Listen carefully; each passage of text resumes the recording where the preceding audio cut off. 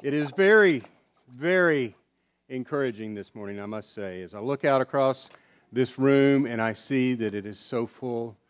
We watch the emails come rolling in, almost an avalanche of those who might not be able to make it and were not able to make it, and yet God has filled His house, and we love to see the house of the Lord full, don't we? Amen. As we continue now the preaching through Paul's epistle to the Galatians, we have covered 2 chapters, and we make our way now to the 3rd chapter. So I encourage you to, as you remain standing for the honor of the hearing and the reading of God's Word, to take up your copy of the Word if you have it with you. Otherwise, listen and hear now the Word of the Lord. O foolish Galatians, who hath bewitched you that you should not obey the truth, before whose eyes Jesus Christ hath been evidently set forth, crucified among you? This only would I learn of you. Received ye the Spirit by the works of the law, or by the hearing of faith? Are ye so foolish? Having begun in the Spirit, are ye now made perfect by the flesh? Have ye suffered so many things in vain, if it be yet in vain?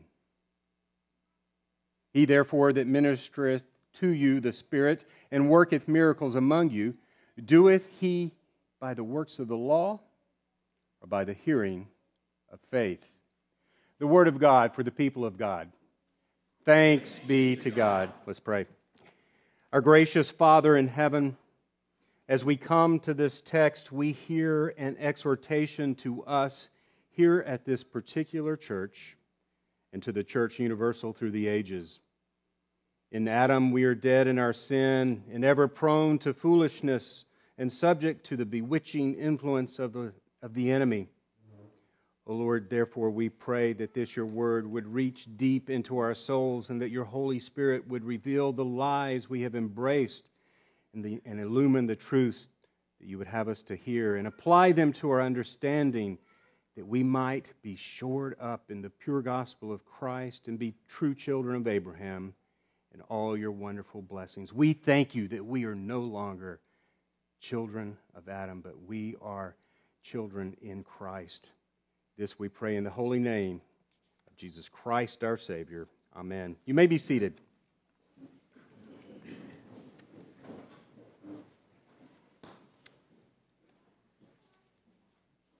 At the 2014 Ligonier National Conference, during a Q&A session, this question came in from the audience and was read by the moderator. Since God is slow to anger and patient, then why, when man first sinned, was his punishment so severe and long-lasting? Dr. R.C. Sproul Sr., as expected, started providing an answer to the question. And as Dr. Sproul reached the main point of his answer, which was that this man Adam, being made by God out of dirt, disobeyed his Maker in an overt act of rebellion, and we think God was too severe. As Dr. Sproul was answering this question, his countenance began to overflow with righteous indignation, and he gave the attention-getting response that is now widely found on the internet in meme form. What's wrong with you people?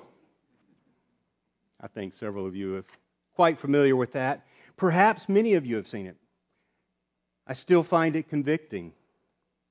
In that moment, Dr. Sproul was still every bit the teacher.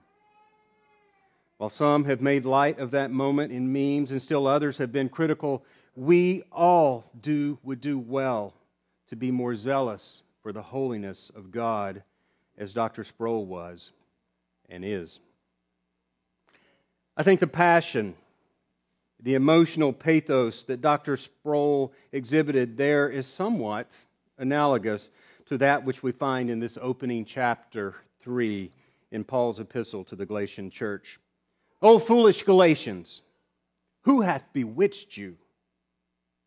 Some may argue that Paul is here writing with a tone of pity, or perhaps with the gentlest form of rebuke, but I sense more, what is wrong with you people, than, you silly Galatians, what were you thinking? It's all too easy, isn't it, to think of the Apostle Paul as primarily a logic machine of a man used by the Holy Spirit to capture and convey with clarity those doctrines of the faith and the essential truths of the church. But we need to remember that Paul was a man who lived in a culture where excellence of rhetorical skill was both known and appreciated.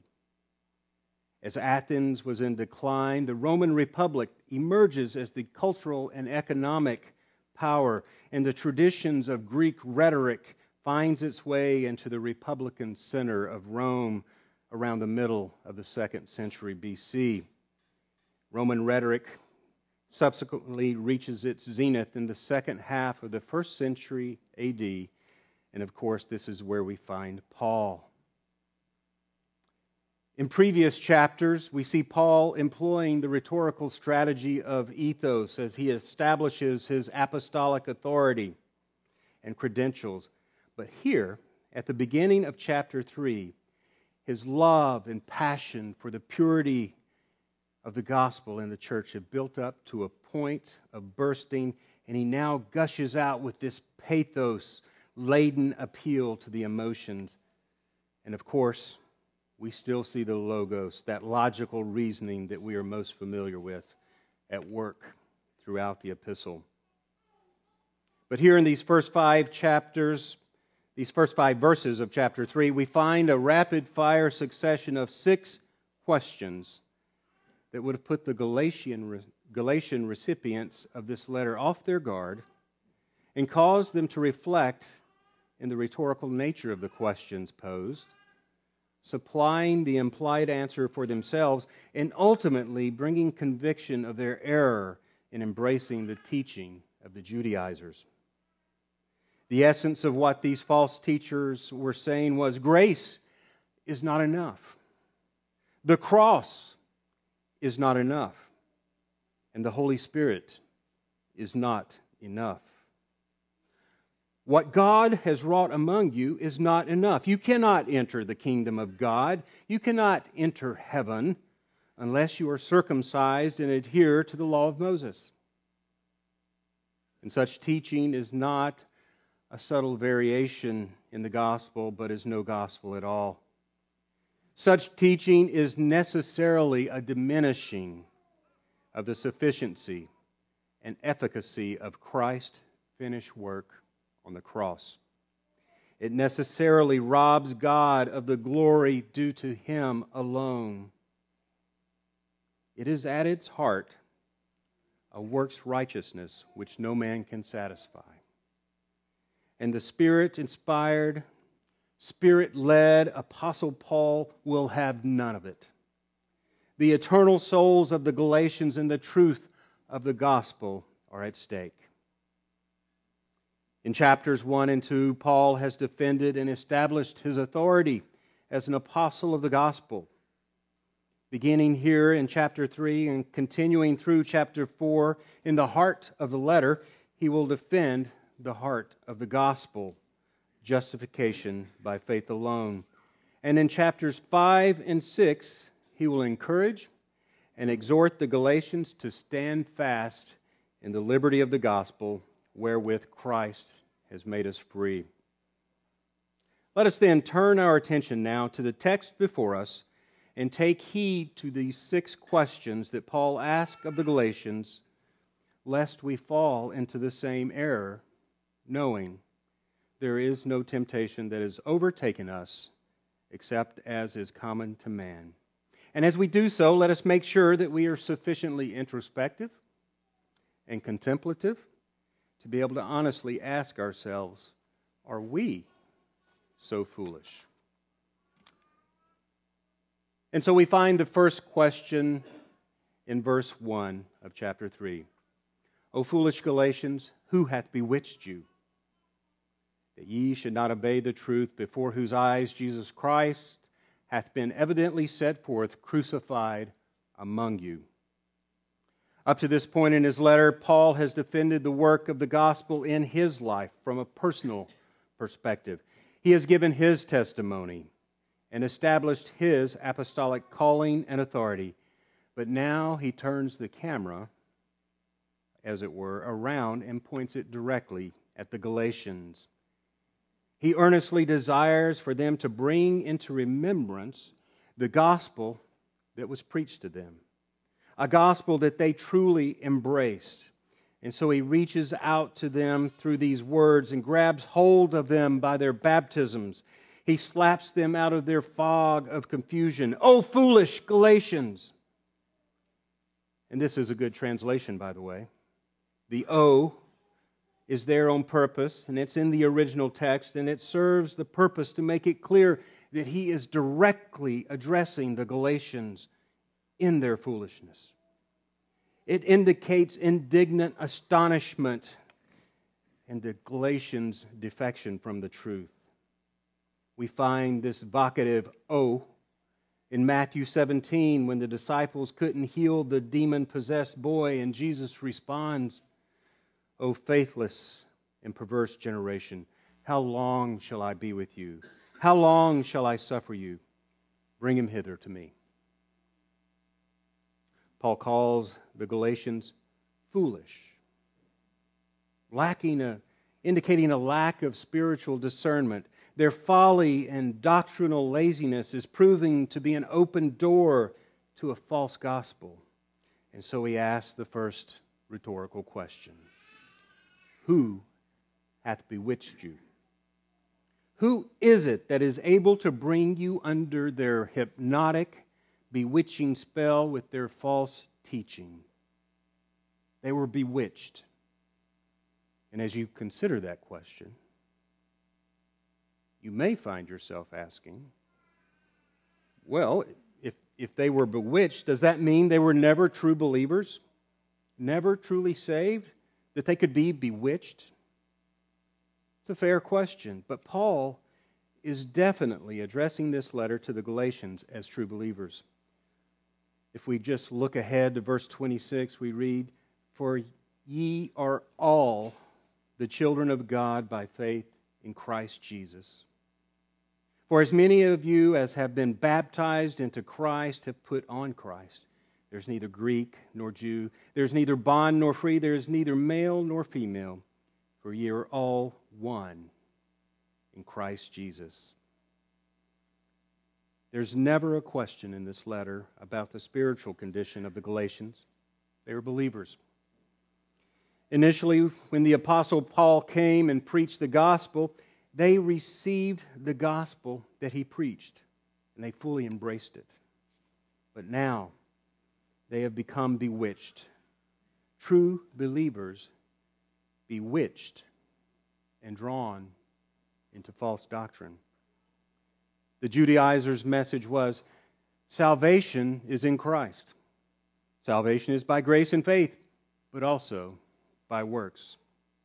You must be circumcised as prescribed in the law of Moses. You must maintain the Mosaic ceremonies and laws. Salvation then, to the bewitchers, was by grace and works. Maybe you've never thought about the fact that believers, true Christians can be bewitched. But every warning in the New Testament about false teachers and false doctrine is an assumption that believers can indeed be bewitched. Every command to hold to the truth, to guard the truth, to rightly handle the word of truth is also based on the assumption of our susceptibility to bewitching. Yes, believers can be seduced into believing lies about the gospel and not obeying the truth of the gospel.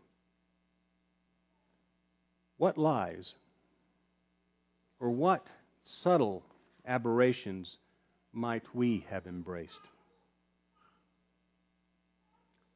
And then, to make the question personal, Paul adds, "Before whose eyes Jesus Christ hath been evidently set forth crucified among you." The NKJV translates this, evidently set forth, as portrayed.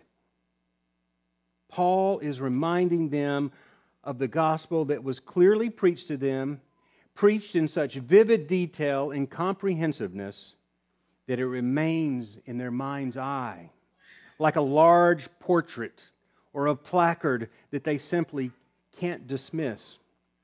They knew the truth of the gospel. It had been delivered to them with clarity, such that they could almost hear the nails being pounded into the cross and see the broken body and shed blood of Christ. Blood that was shed sufficiently and comprehensively for their sins, satisfying the whole requirement of the law. They knew in their hearts, even more than in their minds, the glory and hope of Christ's resurrection. They need only remember the gospel that had been proclaimed and portrayed. The gospel that they had believed and embraced by faith. A faith through which they had been justified. When you were going through a trial or a difficult season of life, in that moment when you are keenly aware of your flesh, don't look for something external to blame it on, or browse to try and find an internet guru. No. Remember Christ as your Lord and Savior. Repent and believe the gospel. Remember that Christ's death is sufficient in that moment as well. But Paul has only just begun to inquire, and we find the second question in verse 2. This only would I learn of you. Received ye the Spirit by the works of the law, or by hearing of faith? In other words, he is asking them, how were you saved? Or how were you justified? At this point, the gospel portrait has been brought into their minds, and the realization that the Judaizers have bewitched them by undermining the liberty of the gospel with the burdens of the law is beginning to clear the fog of false teaching. And so Paul asked this second question to bring further into their remembrance the circumstances of their salvation. Did you receive the Spirit by the works of the law or by the hearing of faith? He is exhorting them to think back to the gospel that was preached to them. He is exhorting them to remember when despair became hope, when they felt the burden of sin lifted off of their back, to think back when all of their questions about the purpose of their lives and who made them and who made this world were answered, and to when they were filled with the Spirit and were born again and could not wait to share this truth with their family and their neighbors.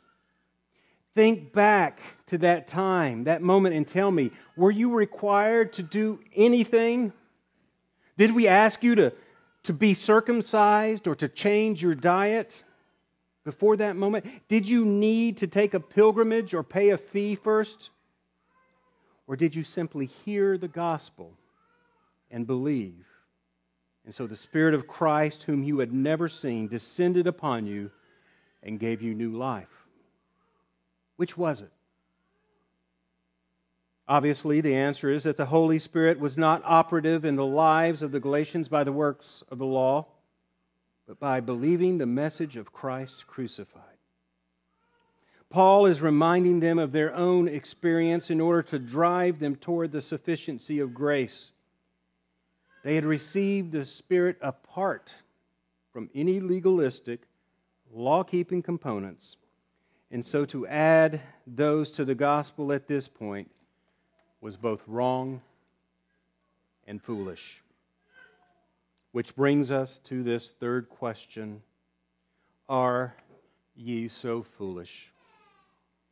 The assumed answer to the question is yes. Paul opens this series of questions by calling them foolish, and he now asks them if they are indeed so foolish.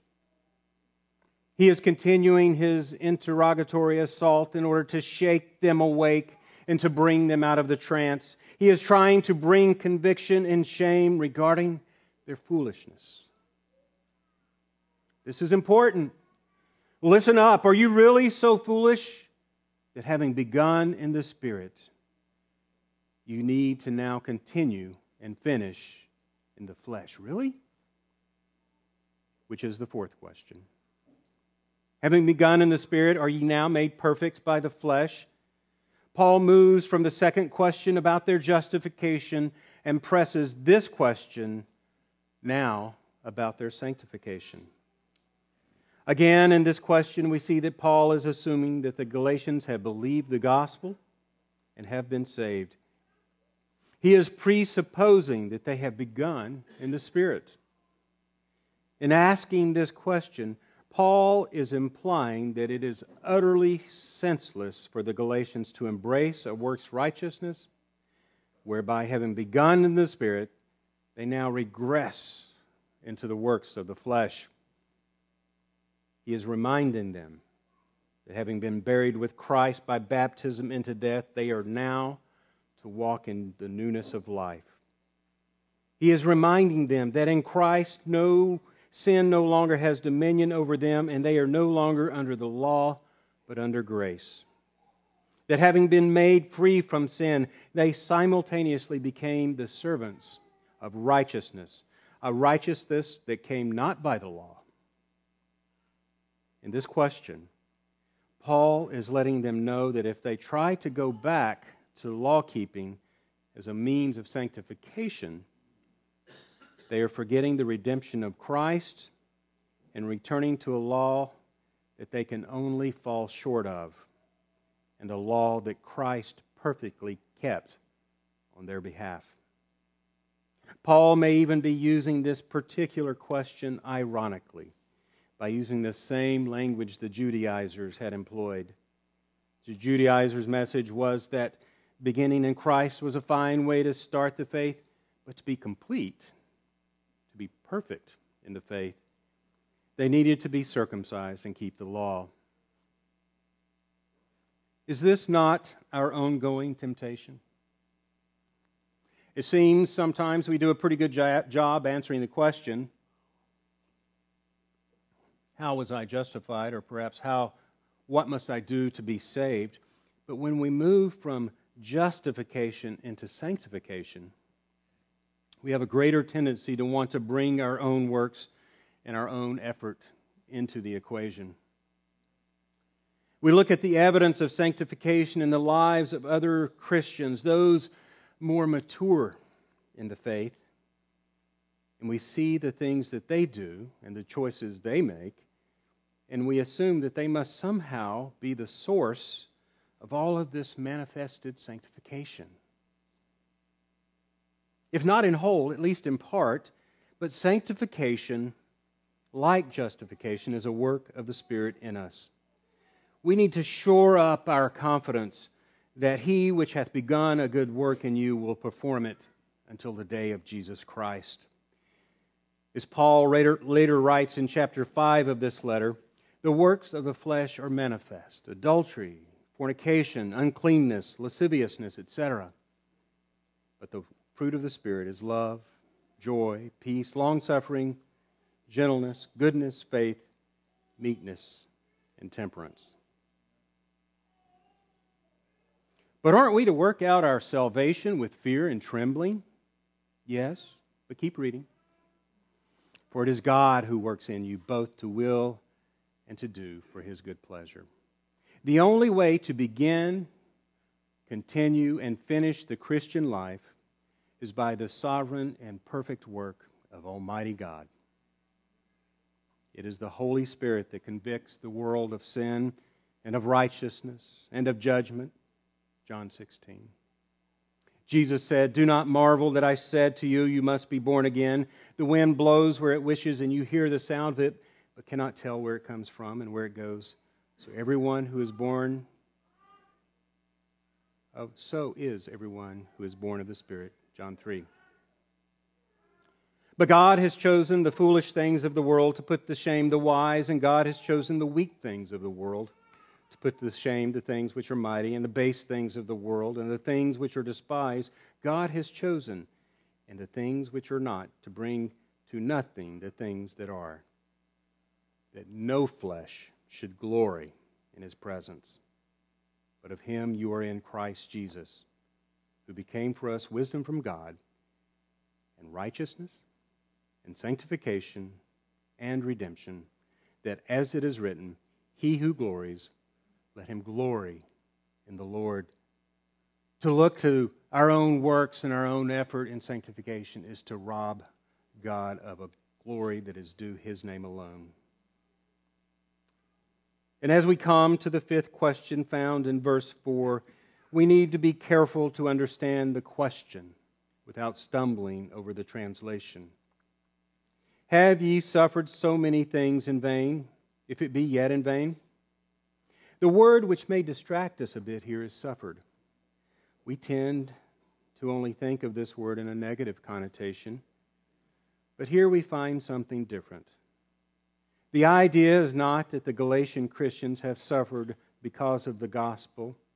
He is not referring to persecution at this point, although there may have been persecution, and indeed there was. In fact, we should, as Christians, expect persecution. As Paul writes in 2 Timothy 3:12, reminding Timothy that all that will live godly in Christ Jesus shall suffer persecution. But that's not the meaning here. The Greek word translated suffered can refer to either a positive or a negative experience, which can only be determined by the surrounding context. It can mean suffer in the negative sense, such as experience persecution, or, as it does here, in the positive sense, meaning experience the blessings of salvation in the Lord. As Paul brings to the remembrance of the Galatians who they are in Christ, he has reminded them that they have heard and believed the gospel, which was portrayed vividly in the preaching they sat under. They received the Holy Spirit in salvation, and they are being sanctified by the work of the Holy Spirit in their lives. Thus, Paul's question is, did you experience all of these blessings in vain, if they were in vain? Was their conversion futile or genuine? The implication being that surely they can see for themselves that they had experienced a genuine salvation under the hearing of faith of the pure gospel of Christ, and they were now partakers of the kingdom of Christ, and were growing in their walk with the Lord apart from any works of the law. Why then are they now turning to the law, falling under the spell of the Judaizers, and embracing another gospel which is no gospel at all? This other gospel is that which is futile and powerless and vanity to pursue. The message to the Galatians is that they did not need to be searching for that which had already been supplied completely and perfectly in and by Christ Jesus. And the message to us is the same. These are eternal truths being pressed by the Apostle Paul. Let those who have ears to hear receive this exhortation afresh. And so as Paul concludes this line of questioning in his argument, he does so in verse 5 by expanding on a previous question. He therefore that ministereth to you the Spirit, and worketh miracles among you, doeth he by the works of the law, or by the hearing of faith? Having called them in out of their foolishness, by asking one question after another, and not even pausing to provide the answer to his questions, he now provides the therefore, which signals the end of a unit of thought and causes any residual resistance to his argument to collapse under the weight of the truth and the recollection of the work of the Spirit in and among them. The Galatians should now be saying, we have been justified by grace alone through faith alone. What fools we have been to listen to those who would have us to be placed under the bondage of the law. What fools we have become to be so easily bewitched and beguiled by purveyors of a lie that was disguised as the gospel. In this sixth and final question, Paul is asking, does God, who supplies the Spirit to you and works miracles among you, does He do this by the works of the law or by the hearing of faith? By calling the Galatians to remember the foundation of their justification that came by faith in the hearing and believing of the gospel preached, Paul is now calling upon them to also remember the miraculous acts they had seen at the time of their first hearing. We have an account in Acts 14 of the times that Paul is calling the Galatians to remember. Beginning at verse 1 of Acts 14, we read, "And it came to pass in Iconium that they went both together," talking about Paul and Barnabas, "into the synagogue of the Jews, and so spake that a great multitude of the Jews and also of the Greeks believed. But the unbelieving Jews stirred up the Gentiles and made their minds evil affected against the brethren. Long time therefore abode they, speaking boldly in the Lord, which gave testimony unto the word of His grace, and granted signs and wonders to be done by their hands." Being filled with the Holy Spirit, Paul and Barnabas preached the gospel boldly, giving powerful testimony to the grace of God. And God validated their testimony by granting signs and wonders, those miracles to be done by the hands of these two men.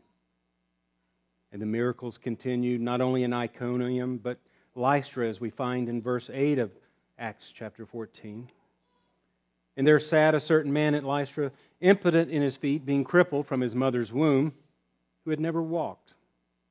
The same heard Paul speak, who steadfastly beholding him, and perceiving that he had faith to be healed, said with a loud voice, Stand upright on thy feet. And he leaped and walked."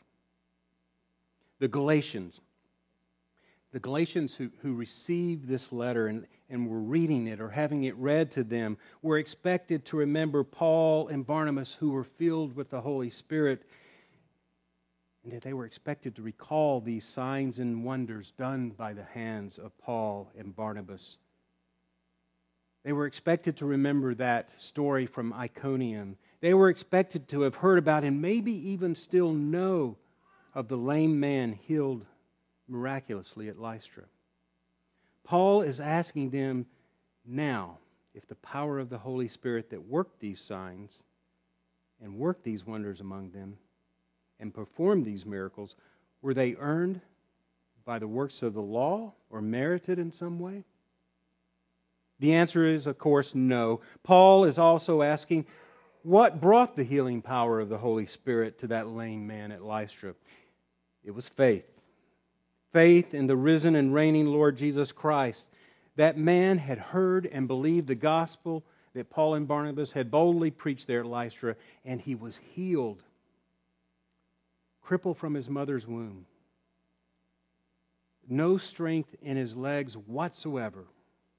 He heard and he believed.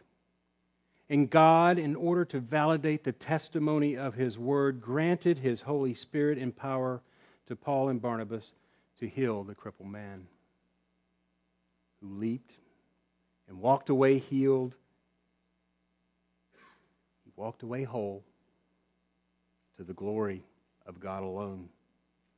Paul is asking the Christians there at Galatia if this man was healed by some work of the law or by faith in the Lord Jesus Christ. And the answer is obvious, isn't it? He was healed by faith.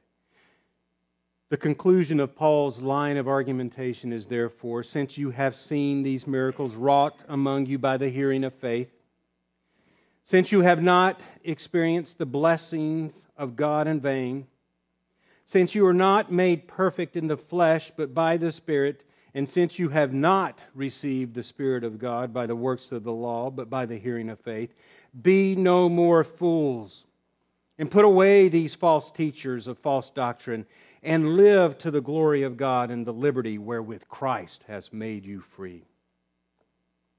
And as I conclude this message, I will do so by asking a few questions under the heading, Are we so foolish? How are we like the foolish Galatians? What false teachers are we subject to? Teachers who tickle our ears and who would bewitch us with a false gospel. How are we to respond to this revelation in God's Word so that we might be strong and not be blown about by every wind of doctrine that comes our way? So let me suggest the following 4 exhortations that will help us to keep strong in the face of false teaching. Number 1, be Berean in the pursuit of sound doctrine. It is incumbent upon the people of God to know their God and know His Word, and be growing in the knowledge of what His Word teaches. It is not sufficient to rest upon what you have received or inherited and respond to the naysayer with, well, that's what our church does and teaches, or I believe what my parents believe. Don't misunderstand me, children. It is good to honor your parents and take heed to their beliefs. But we should be like the Bereans, who were commended as more noble than those in Thessalonica, in that they received the word with all readiness of mind and searched the Scriptures daily, whether those things were so. Go beyond rote responses and statements of doctrine and grow in understanding of them based on the truths revealed in the Word. You do not have to reinvent the wheel and write your own catechisms and confessions of faith. We have sound confessions of faith and catechisms, but it's good and noble to know why you believe what you believe, as well as the scriptural foundations for those beliefs. And this is especially true in the essentials of the gospel. Slight deviations here will necessarily result in gross errors as you move into other doctrines. Anything added to justification by grace alone, through faith alone, in Christ alone, as revealed in the Scripture alone, to the glory of God alone, is a false gospel, which is therefore no gospel at all. Number 2, exercise biblical discernment. We cannot go through the courses of our daily lives apart from exercising some sort of discernment. And so it is therefore necessary that as Christians, our discernment be biblically informed and shaped by the truths and principles revealed in Scripture. We read in 1 John chapter 4, Beloved, believe not every spirit, but try the spirits, whether they are of God, because many false prophets are gone out into the world. And this is a sober warning to all of us. We show ourselves fools if we seek the counsel of just any expert or teacher that we find online and who just so happens to agree with our biases and preconceived notions. We are foolish when we throw ourselves into the latest Christian book or broadcast without the guardrails and the lens of Scripture well established in our hearts and minds. Proverbs 11:14 informs us, where no counsel is, the people fall. But in the multitude of counselors, there is safety. In 1 Thessalonians 5, prove all things, hold fast to that which is good, abstain from all appearance of evil. How are we to do this apart from the Word of God? All things are to be brought under the scrutiny of Scripture and to be held up to the plumb line of God's truth. We have ready and abundant access to the Word of God. Praise God. We have sound teachers and trustworthy reference materials. I therefore exhort us all to be cautious of the cacophony of worldly wisdom that surrounds us and to exercise biblical discernment. Number 3, defend the truth. We must stand ready to defend the truth. Jesus said to the Jews who believed on Him, "If ye continue in my word, then ye are my disciples indeed, and ye shall know the truth, and the truth shall make you free."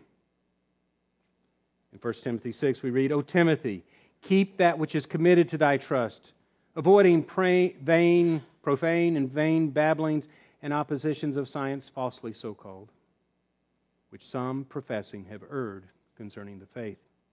It is not sufficient to declare the truth.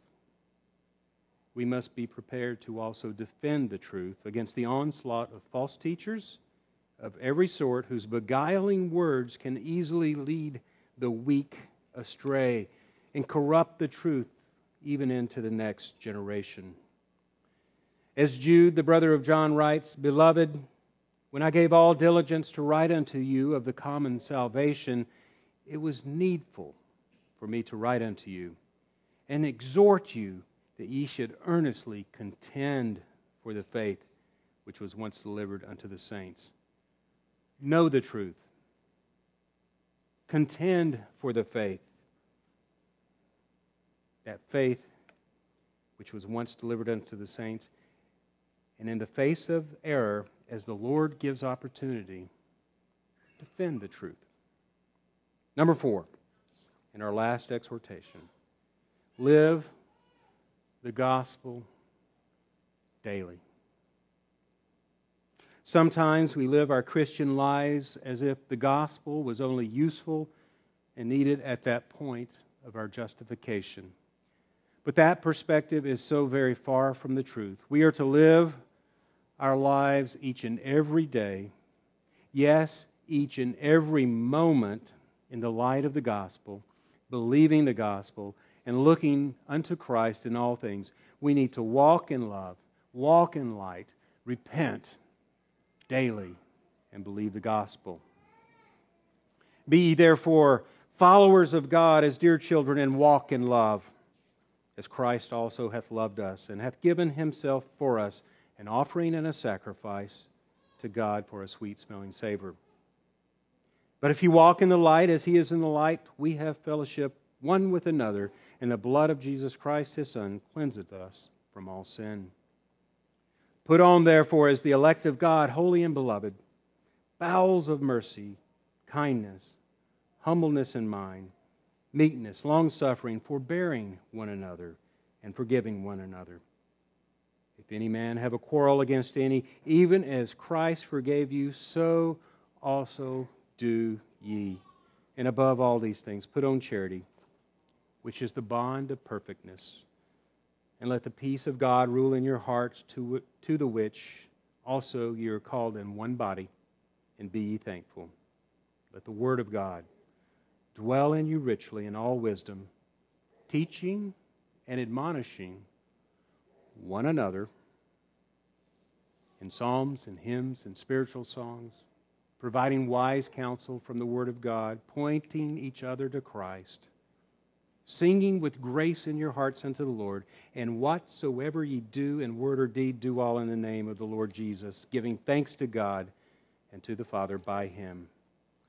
May our great and mighty Lord be pleased to preserve us and our children in the truth of His Word and the beauty of His gospel until His return in glory. Amen. Our most gracious Father in heaven, we are so very thankful for your Word, for its ready availability, for the gospel which is truly good news, for your church, and for the faith once delivered to the saints. We thank you for your Holy Spirit and ask for His preserving presence in our lives to keep us from folly and to grant us discernment in the face of false teaching. We also pray for the conviction of your Spirit, who would have us to pursue all the means of your most abundant grace. For we pray all of this in Jesus' holy name. Amen.